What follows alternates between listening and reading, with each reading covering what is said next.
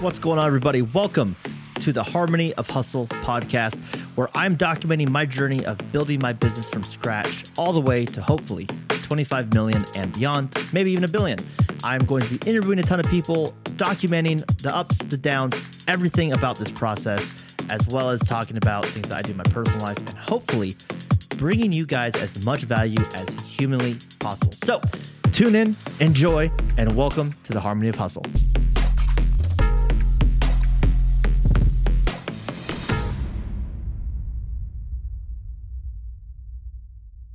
What's going on, everybody? Good morning. In today's episode, I just want to kind of do a end of the year recap. I know I'm a couple days late, but with being in the service business, unfortunately, things come up. So finally got a little bit of time to record this, but I want to just do a quick end of the year and just kind of go over some lessons learned, as well as just see where we're going for the next year. So this year we started the business roughly around March. We didn't actually start operating until April.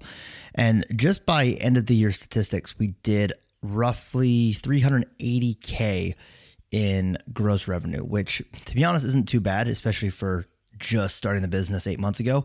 So going into our second year, I definitely think we can crack $1 million, which is going to be the goal.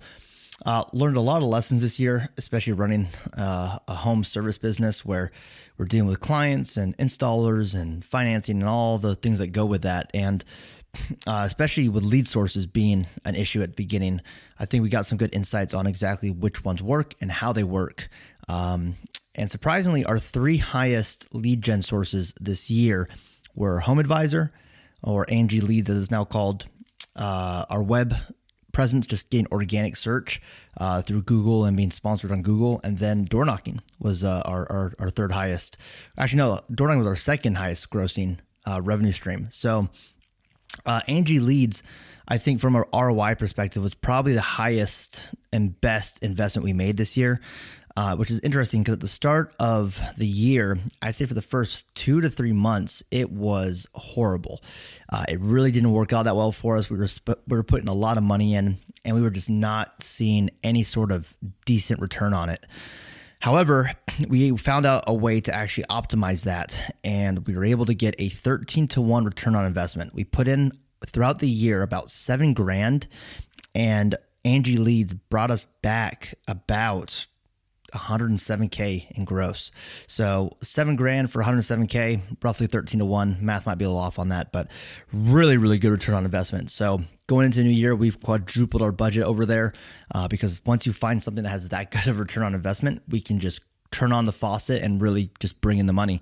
And the thing that I learned from especially Angie Leads specifically is you definitely have to have multiple touch points in place to immediately hit them. So the way our process works and the way we've been able to optimize it is the moment that lead comes in, I carry the work phone.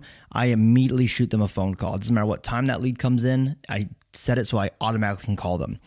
One hack that I found is I called Angie Leads, and when you first set up your account with them, they're going to give you kind of like a HomeAdvisor Angie Leads number. So the lead will come in, you'll call, and then it'll screen it as if it was coming from them. There's a way to make it so you can actually see all their information and turn off that process. You just have to call them and say, hey, I want to be able to contact the customer directly using their phone number. Now, the pros of that is you can directly call them, directly text them instantly. So that's what we do. The downside is if you get a bad lead, you can't just request a credit online anymore. So you do have to call them, which isn't a big issue. What I do is I do a monthly catch up where I'll call them and I'll just write notes on every bad lead, and I'll just go through every single one and get a credit for them at the end of the month. That's been working out really well for me, and it's not super labor intensive. But back to the framework is once you have that phone number, call them immediately. If they don't answer, leave them a message.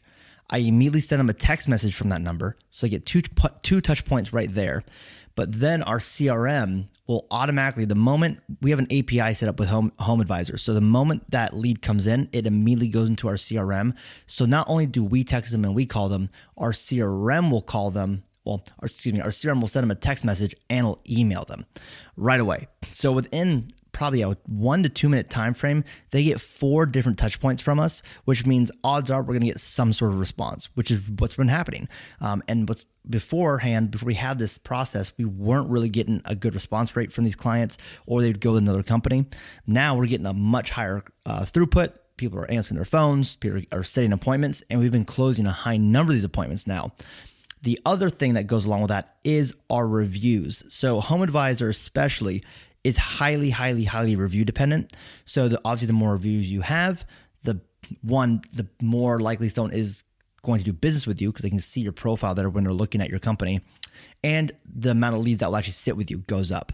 I didn't know if that was actually a thing, but it was a big difference from when we only had 4 reviews to 10 reviews, the number of sits that we would get. Then from 10 to 17, drastic change. So if you're in the home service business and you're using that lead platform, even if you get a lead that's not from there, that is the number one place I would have them leave a review. I would have them leave a review there and leave a review on Google. And I would offer your customer a discount to get that review if you can. It really does pay dividends, and it's worth discounting your prices to get those reviews, especially in the beginning. Because as a new business, those reviews are your lifeblood. If you don't have them, you're not going to make money. The second lead source this year that I talked about that did really well was our door knocking. So I was fortunate enough to bring a lot of people over from the solar industry, where I was building up that startup for somebody else. So we were able to really hit the door running. Door knocking for water treatment especially is much harder than any other industry I found, mainly because there's no initial pain point. So trying to set an appointment there at the door is a lot more difficult. However, I have found a workaround where if you just ask to get a water sample from them and test it off site and then call them back with the results, you'll get a much higher, not appointment rate, but you get a much higher response rate from people on the doors. They'll give you their phone numbers, their emails, at least some basic information so you contact them. And then at that point, it really doesn't matter, whether they sit or not, because once you have their contact information, you put them in your CRM, you can let your automations do most of the work for you, but then we can put them through our cadence, our callback cadence, where we can then continue to call them back. And what we found is, although we will get a high number of responses, we'll get about a 15 to 20% response rate from those. And then from those, we'll close about 80-90%. So as long as you're in the 10 to 20% range of people from those appointments actually sitting, it works out really well. If you do have setters, you can pay them on a commission basis, or you can pay them per demo or per water sample. We have switched from the sit sale model to the demo model. That way, every time they get a water sample, they get paid. You just have to monitor it very closely and make sure that you set a threshold. So for us, if they're not getting good contact information and the number of people that actually sit from their water tests are lower than 15%, then we take away the commission structure on that until they get that percentage back up. And then they're only paid on sit sales again, because you will get some bad actors that will obviously try to take advantage and just set really bad appointments and will just get their paydays from it. So you want to be really careful with that. Also, we have a door knocking community here. So even my sales guys, they knock their own doors, which really helps us with self-gens. So that way they will go in, knock doors, and sell their own appointments. They also get paid significantly more on their commission for that. So that's a really good way to incentivize your team, is by giving them, your sales guys, an incentive to generate leads for you. And then the last lead source that we really made a ton of money on was Google.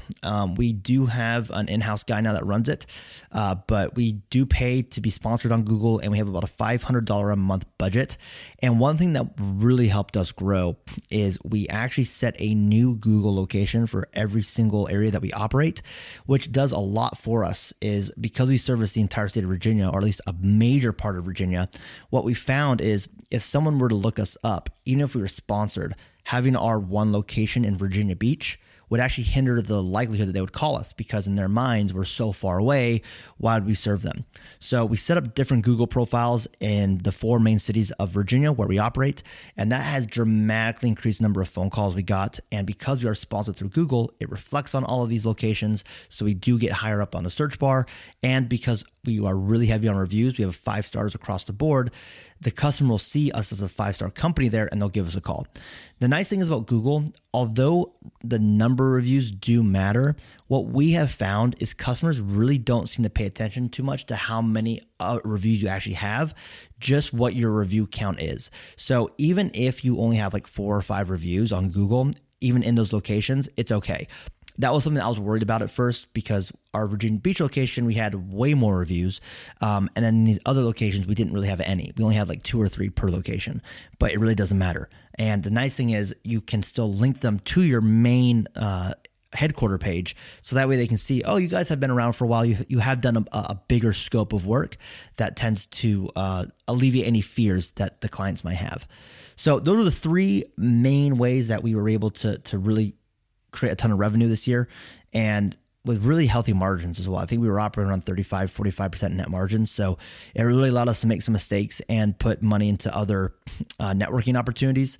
I'd say as of right now, the loss leader for our networking was definitely social media.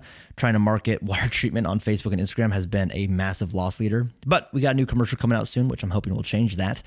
And let's see what else. Advertisements were really good as far as ROI, but we didn't get a lot of response from it. And that would be our door signs, our yard signs, and my truck that's wrapped. I think we got 3 closes off that. We had a couple partner referrals. I think going into next year, that is definitely the area that we need to focus on more, is really getting more referral business from our clients. Obviously being new, it was harder to get, but we definitely need to work on that. And then we had a bunch of other random ones. We had some web traffic from paid ads that came in. We had some mailers that came in. We got a few deals throughout the year off that, nothing significant. And we also did an agency list where we paid an agency to scrape consumer lists for us. Didn't really get much traction on that. I've found for water treatment especially, you can get deals and you can get volume with consumer lists. But as a startup, if you have a small team, it's probably not the best idea to do that, just because your small team will get burnt out running really underqualified appointments. So that is kind of the wrap for the year. I hope you guys learned something. I hope maybe one of the ways that we were able to market and make some money will help your business. As always, feel free to reach out if you guys have any questions. You can follow me at JS_shoes on Instagram, Clearwave Water on Instagram. Also, you can follow me on TikTok at the Waterboy Official, and anywhere else that you want, I will link it in this episode. Thank you guys for listening. If you found some value, please share it with somebody else who might also find some value, and I'll love you guys for life. Peace.